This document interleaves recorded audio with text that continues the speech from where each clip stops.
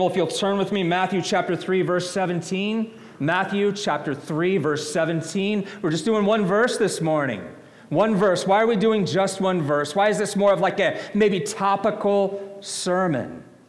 You see, this verse and the truth contained in this verse, as I have gotten to know life out here over the last 4 years, as I've gotten to spend time with you, get to know you, the loved ones you pray for, the loved ones that cause you pain, my own neighbors, I'm convinced that there's a current we need to fight, a current that says you behave in the church and then you belong to Jesus.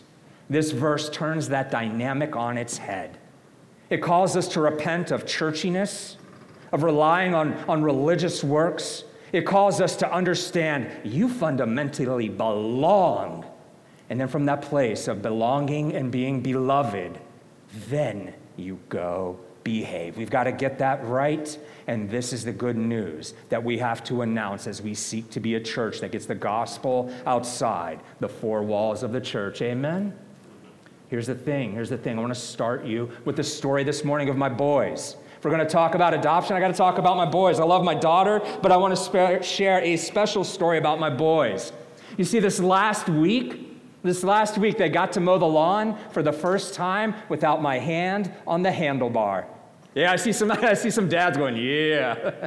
It was awesome. I was so proud. You know, their arms are getting stronger, their legs are getting stronger, they're growing in endurance. And so I said, you know what, I'm going to start them off with half the lawn. I'm going to get the other half, and then we're going to stand back, and we're going to look, and we're going to go, boys, all right, what can we do better? What can we do better? Why?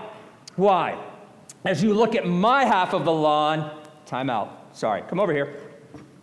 There's one thing I've learned about men in Northwest Indiana, it's this. I see you smile. You love straight lines.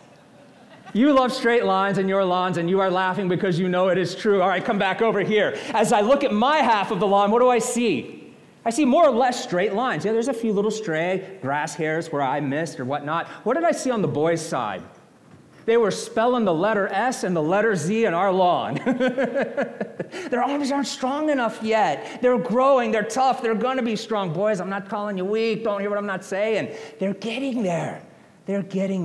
Was I mad at them? Was I disappointed in them?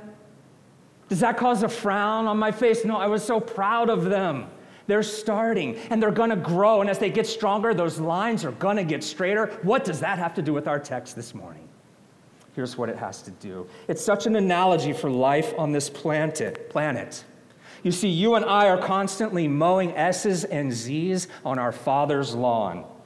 But despite our inability to mow in perfectly straight lines, you need to know that He is still beaming at you. He still delights in you. He is still proud of you. He's still teaching you and showing you how to mow straighter lines on the lawn of life. That is the truth that we're getting at this morning. This is where we are going. And why is this true? Why is this true? Why does God still smile at you? Because when you came to faith in Jesus Christ, or if you come to faith in Jesus Christ today, you will become God's adopted son or His adopted daughter. And when you became that adopted son or that adopted daughter, the words spoken over our Savior Jesus Christ in this text are now words that are true of you. God the Father speaks these words over you. In fact, let's go to the text and let's hear our one verse for this morning. Matthew chapter 3, verse 17. And behold, a voice from heaven said, "This is my beloved Son, with whom I am well pleased." Grace Church, this is the word of the Lord. And now let's do this. Let's read it another time. I do not mean to be cheesy, cliche, but let's do this. I'm going to read it again, and instead of "this is," I want you to read it and insert your own name. I want you to hear these words and to feel the force of them. So let's read it again, verse 17. And behold, a voice from heaven said, "Is my beloved son or my beloved daughter, with whom I am well pleased." Now, how are we going to break this down? There's just 2 points, 2 places that we're going this morning, and those 2 places are this. Number 1, we are going to look at the awe of your adoption, the awe of your adoption. Secondly, we're going to look at how to apply your adoption. So your adoption, there is the awe, the wonder, the marvel. There is the application. There's where the rubber meets the road. Let's look at the awe. Go with me to the awe. Grace, we need to explore how you get these words, how these words became true of you. You see, you need to see how your adoption was secured for you. You need to see how it was accomplished for you. When you do, you stand in awe and wonder and marvel and amazement. It puts the amazing into amazing grace. Look at verse 17. Look at verse 17. Think of all. There's really not a lot to explain here. There's no going to the Greek. There's no cross-referencing. It says what it says, and it means what it means. But here's the thing. We need to think of all that made God the Father so proud of his Son, Jesus. What caused the Father to beam with delight at the Son? It was this. Number one, here is Jesus, perfect and sinless. When God the Father says these words, Jesus has not been tempted by Satan. He has not performed a miracle. He has not taught a massive sermon yet.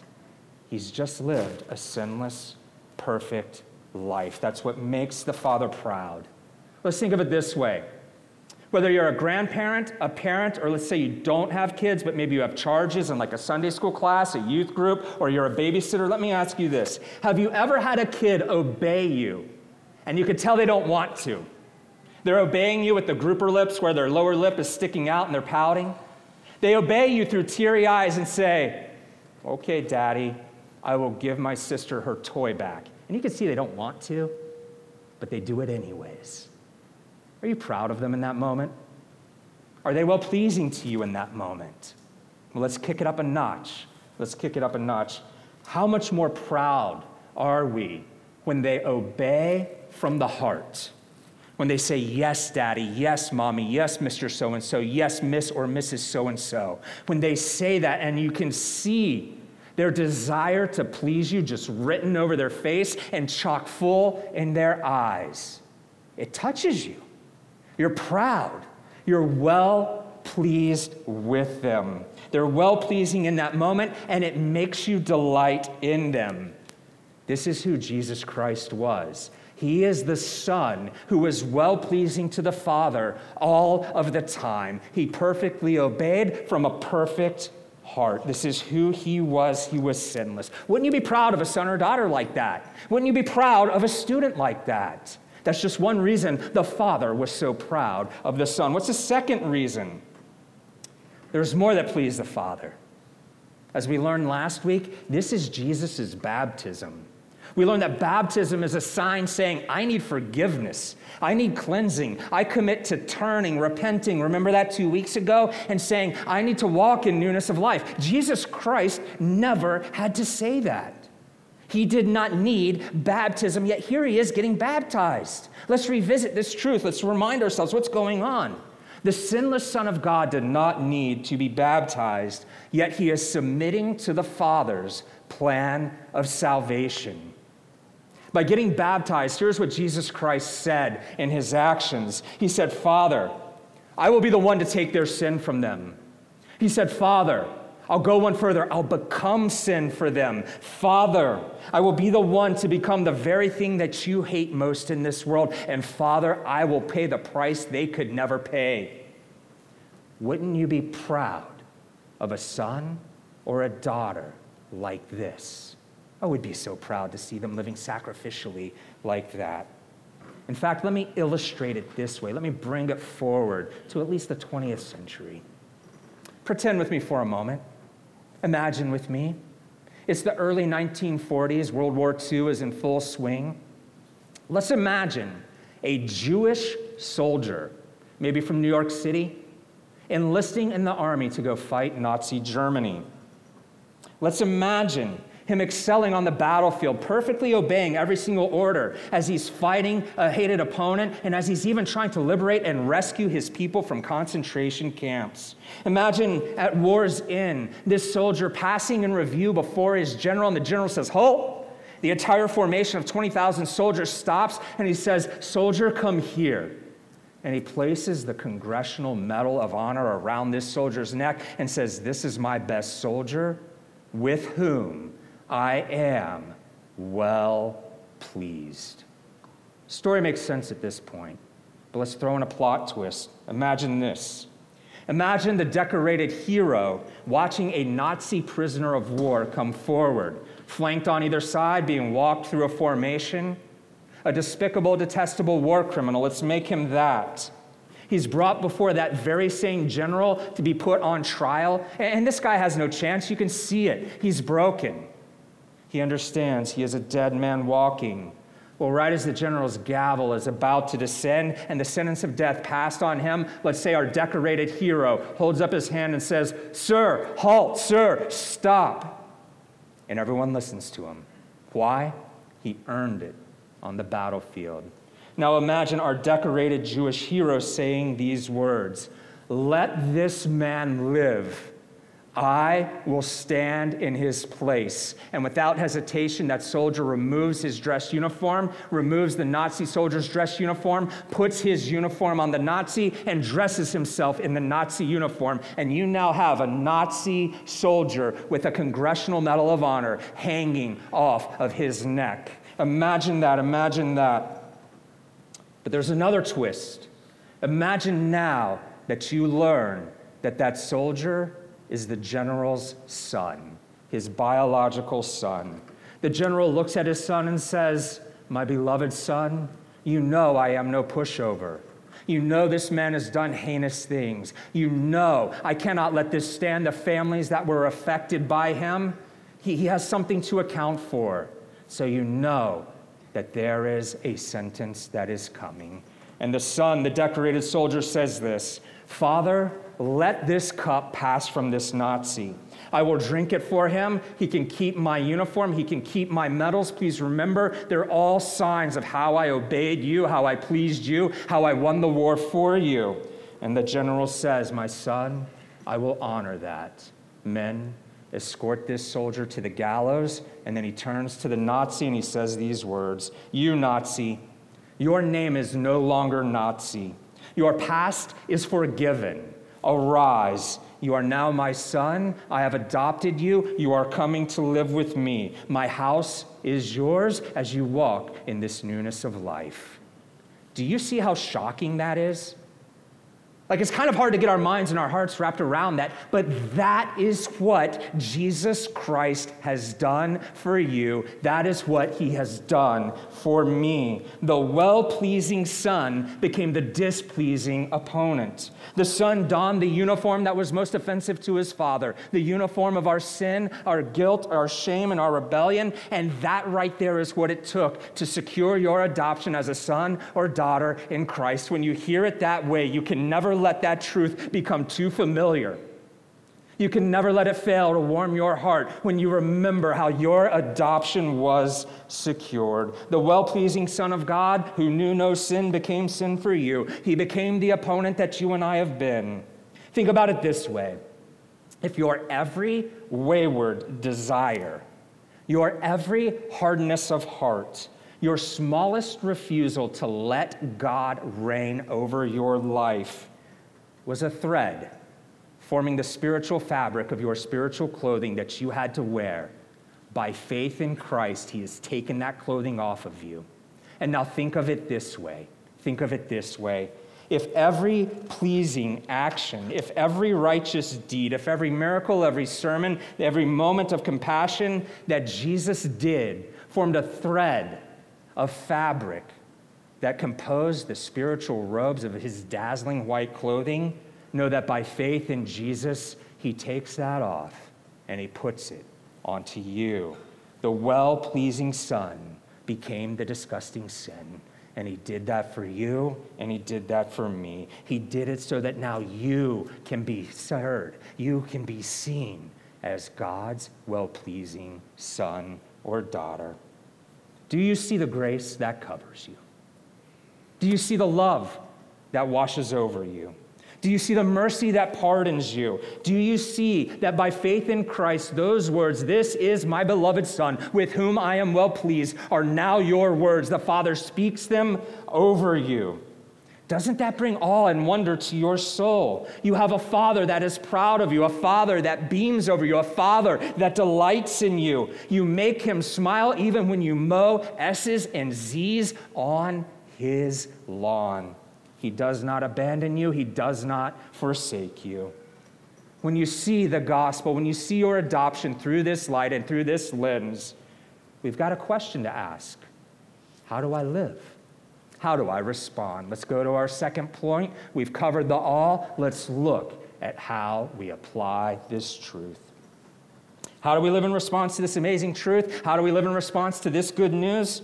I want to look at some ways the rubber of this truth meets the road of our lives. I'm going to show you a few ways, but here's the point. Here's the point. The point is not to nail every single life circumstance in this church. I want you to see how the truth of your adoption applies in real, practical, concrete, tangible ways. And then I want you to take it this week. I want you to reflect on what's bugging you, what's got you down, where you need help. I want you to think, how does my sonship apply to this situation? We need to become fluent in the gospel. We need to speak its truths into our own lives. Then you can speak it in your kids, your grandkids, your friends' lives. We'll become a gospeling community. So I hope you see that as the point. Let's look at how it's practical, but let's use that to prime the pump so you can apply this to your own life. Good? North, south? All right, good. Let's look at number one. Let's start with our struggles. What are you struggling with today? Are you here and does something have you down? What is it? What has you down? Are you carrying a burden? Are you carrying some pain? Are you carrying some hurt? What are you carrying? Is it from work? Is it from the home? Is it a friend? Is it at school? Is it an illness or infirmity? Is it the illness or infirmity of another person? Is it a situation that is beyond your control? Grace, if this is you, then hear the good news. You are still a son or daughter. The struggles, the storms of life cannot separate you from his love or from your status. Are you struggling with one of life's storms? Good news. That storm cannot separate you from the Father's love. The waves of the storms of life are never larger or taller than the waves of God's love crashing over you. Are you struggling with aging? Well, good news.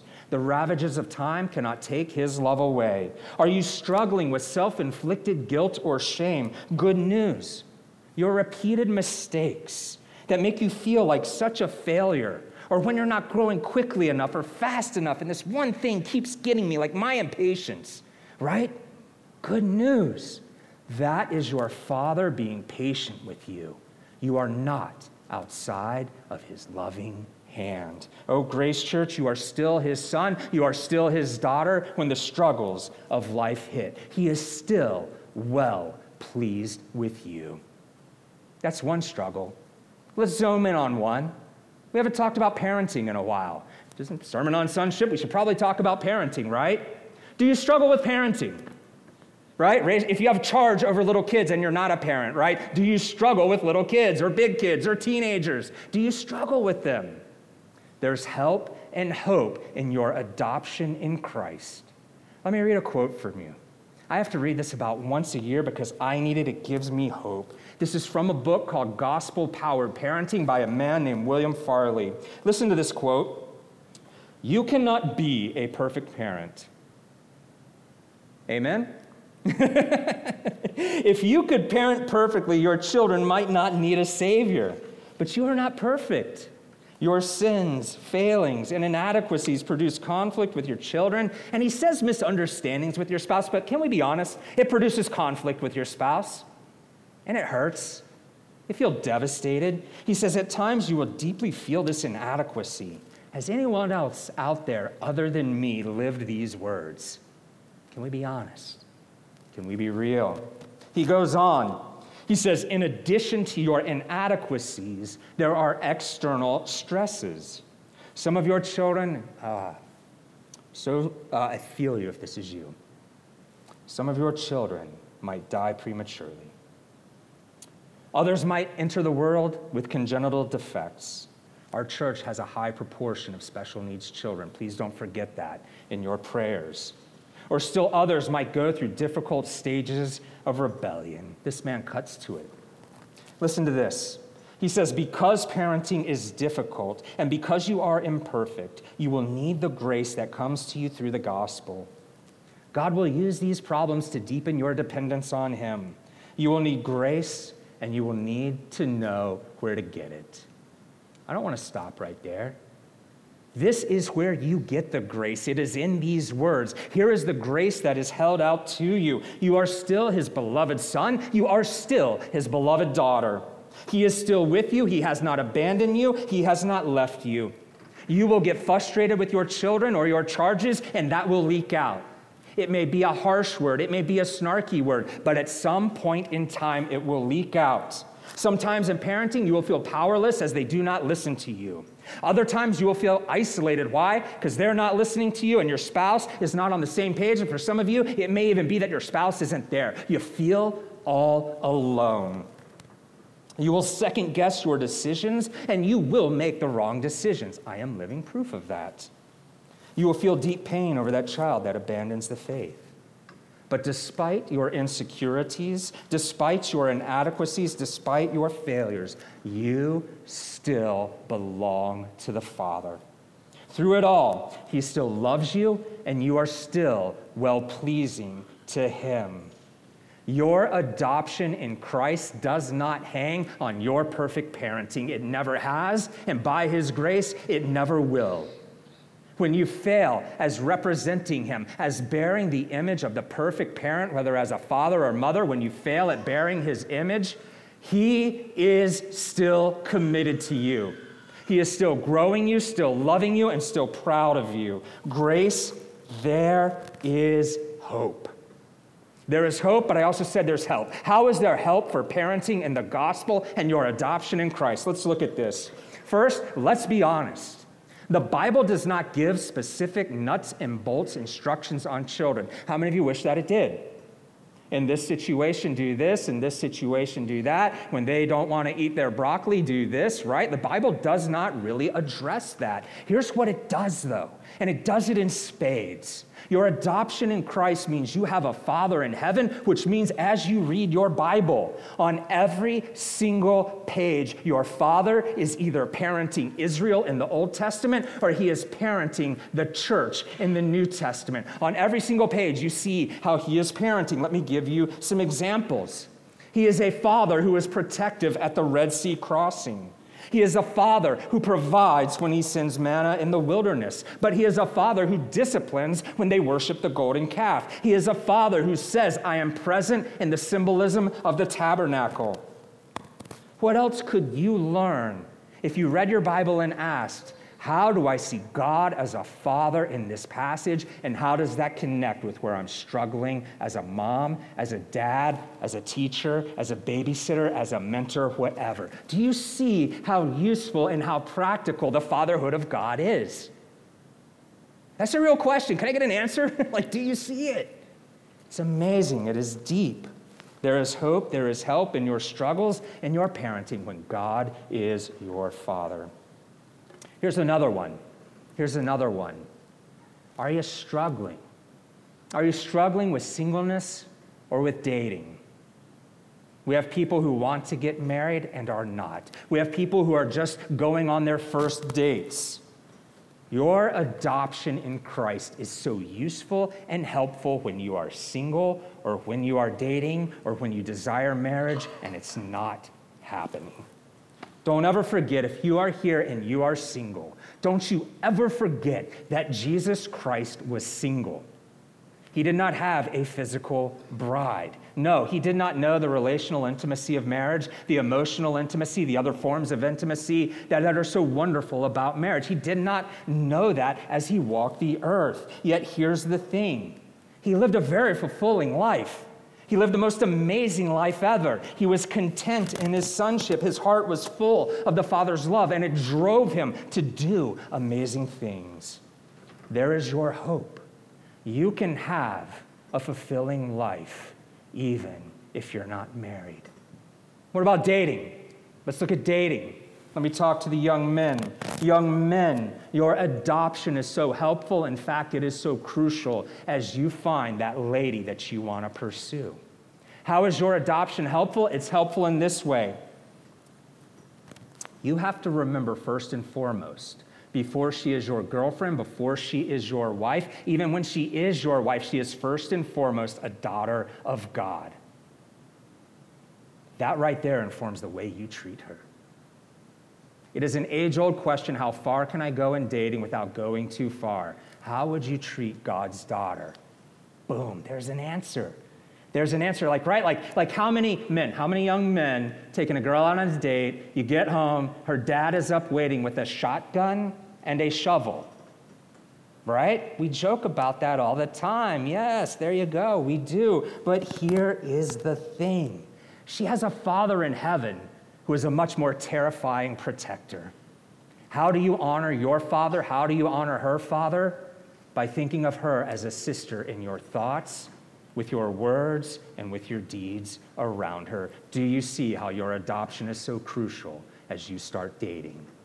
Let me talk to the young ladies. I've been a youth pastor. I've been what feels like, a singles pastor, you and I, working and helping people to get married, doing premarital counseling. How about this? Young ladies, here's the common thread. Here's what I think. Would you please hear this?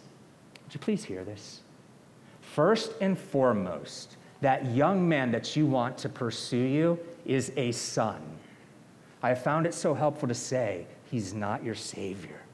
He is not your Savior. He is not there to fill the deepest holes in your heart. He is not there to fulfill your deepest longings. Now, what do I mean by that? Do not hear what I am not saying. Yes, there is a sense in which a husband should fill deep desires in a wife's heart. He should fill those needs and desires. He should seek to strum the strings of her heart for all the rest of his days. But too many young ladies look to a young man to save them, to rescue them from loneliness or from barrenness or from being different from their friends when their friends start to get married. Too many ladies look to a young man to fulfill their deepest needs and desires. A good man is not one who is going to meet those needs and desires at their deepest level. A good man is one who can point you to the Father and say, hey, how does he help meet that need? His love alone, the Father's love alone, completes you. The Father's love alone is what fills your heart. Young ladies, when the adoption in Christ that you have sinks in at the deep levels, when it warms your heart from the inside out, you will fight the temptation. In fact, it'll turn down the volume on the temptation we all experience to go beyond God's boundaries, thinking that we're giving our bodies up to get love in return. You already have all the love you will ever need. You are so deeply loved by the Father. Do you see how the sonship runs deep? Life struggles, parenting, singleness, dating. Let me give you one more. Let's look at how it helps us as a church, not just you as an individual. Let's look at evangelism. If you are God's son or daughter, it changes your approach to evangelism and outreach. Now, first, let me say this. Thank you. Thank you. Thank you for being a church where so many of you come here saying, yeah, I want to do more evangelism. I want to do more outreach. It feels like we should be doing that. But let's be honest. It can be intimidating. It can be scary. Right? When we set out to plant a church, one man, a church planter in our denomination said, don't tell your people to evangelize. It'll freak them out and they won't come back. It's like, well, we got to use the biblical word, right? At any rate, it can be scary. There's misconceptions around evangelism too. No, you do not have to go hold a sign at an LGBTQ rally. No, you do not have to go hold a sign up at a football game. No, you don't have to go street preaching. No, you don't have to go out and memorize apologetic arguments against evolution and go pick fights online or with other people. No, I would argue that that's probably not evangelism. Apologetics is defense, evangelism is offense. But it will take all of us rowing the boat in the same direction to create an evangelistic culture here at Grace. We need help, and our adoption in Christ, your sonship, your daughtership, is so helpful. How? Think about it.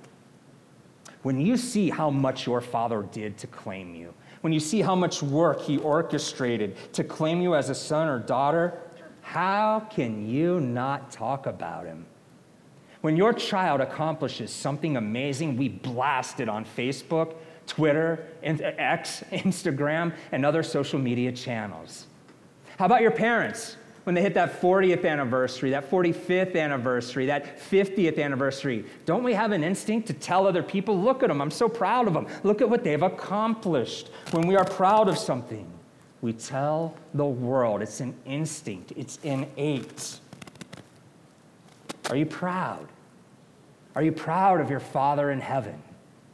Are you impressed with all that work that Jesus Christ poured into making you a son or daughter? Are you grateful for what the Holy Spirit has done in coming to dwell within you and adopting you? When you are, your heart overfills. It trembles with joy, and you just have to tell people, do you see how the love of the Father starts to melt your fear of outreach and evangelism? Your adoption is helpful. You just have to go tell people about the Father's goodness to you. You have to tell them about how your adoption was accomplished by Jesus. You have to tell them, look what he saved me from. He can save you from that too. And you're just issuing a call to the Father through Jesus Christ. I actually want to hone in on one specific way we can do this here at Grace. Would love to see this happen. Did you know that there is a growing immigrant and refugee community in Cedar Lake and Lowell? I just found out we have a lady, and she told me, Pastor John, please share this. I want you to tell this story. We have a lady in our congregation who is heavily involved in those ESL, English as a Second Language programs, in the Lowell middle schools and high schools. She tells me that within this growing population, many do not speak English as their primary language. They want to belong. You know, most of them are legal. Let's not get too wrapped up around that just yet. They are proud to be here. They're grateful to be here. But life is hard when you cannot speak the language. Life is hard where you don't know to go get detergent or don't know where to go get detergent. Life is hard when you're scared of making cultural missteps in a charged society. In fact, here's two stories that I think illustrate their need for help. The lady who works with ESL programs told me the story of a Vietnamese family. The father and his 14-year-old son came over from Vietnam. Well, she found out in talking to this 14-year-old, something doesn't sound right here. Hey, how are you doing? And as she talked to him, she found out the father went back to Vietnam for 2 months and left him in the home, just living in Lowell in a foreign country all by himself. The father does not speak English very well, so it's hard to work out the how, and the what of this. Here's another story. Mexican family living in the Lowell area. Don't speak English, not that well, except for the 16-year-old daughter. The family needs money, so what does she do? She switches over from high school to an online GED track so she can go work as a waitress to bring in money. Not completing her high school diploma, not being able to go on to other things, whether it's trades, college, military, whatever the case may be. Grace Church, what if we could live out our adoption in Christ by adopting these families? What if we could learn their needs, right? Like, what if we could help them to learn how to use English, how to speak English? What if we could teach them English using Bible stories? What if we could build relationships with them as we teach them English and then bring them into a program like a study on the Gospel of John, a Christianity Explored, a Hope Explored, or some other evangelistic program? What if we could serve them and bring them into that? What if we could build relationships with them by maybe renting out the Cedar Lake Community Center, and on Tuesday mornings, let's start once a month maybe, having the ladies come in, having some of our ladies come in and show them where you need to go, right? Like, where do you go for groceries? What is a dime? What is a nickel? What is a penny? Things that they don't know. How do you get a job? How do I get some help? Or how do I just have the warmth of friendship? Friends, this could be amazing if on a Saturday morning once a month, our men could get together, invite the husbands and the fathers, and teach them, here's where the reliable mechanics in this area are. Here's where the reliable plumbers are. Call this guy, not that guy. Why? Because they're so scared of getting ripped off. What if we could be the church that adopts these exiles. Were you and I not exiles? Were we not foreigners and sojourners? Were we not immigrants who were brought into the family, adopted into Jesus' kingdom? What a way we could put our adoption into action. Grace, when you see the beauty, the goodness, and the truth of your standing as a child of God, you have to go tell someone about it. I hope you see that this gospel adoption runs wide and it runs deep. It speaks to your struggles, to your parenting, to your dating, and to our outreach. What other areas are you struggling with that it could speak to? What are you burdened with? What has you down? Please think and reflect this week on how your Father's love for you speaks to that situation. Let's close with this. There's one final way we can apply our adoption. It's this. We come. We come forward to this table. Before us, we have the visual signs of what it cost Jesus Christ to secure our adoption. But it also represents something else. It represents a feast, a meal, a spiritual banquet with our Father in heaven where we get to be reminded that we are his children and he is well pleased with us. So let's come to this table. Let's live out this adoption by coming forward, telling him we need him, and receiving our Father's strength for this week. Amen? Let's pray. Father God, how we need you, and Father, oh, how we love you. Oh, Father God, we praise you. Father God, as we come forward to this table, Father, please help us to see the mercy, the grace, and the love. And Father, let us be full with the awe and wonder of what you have done for us. Father, we love you and praise you. Ask all these things in Jesus' name. And all God's people say,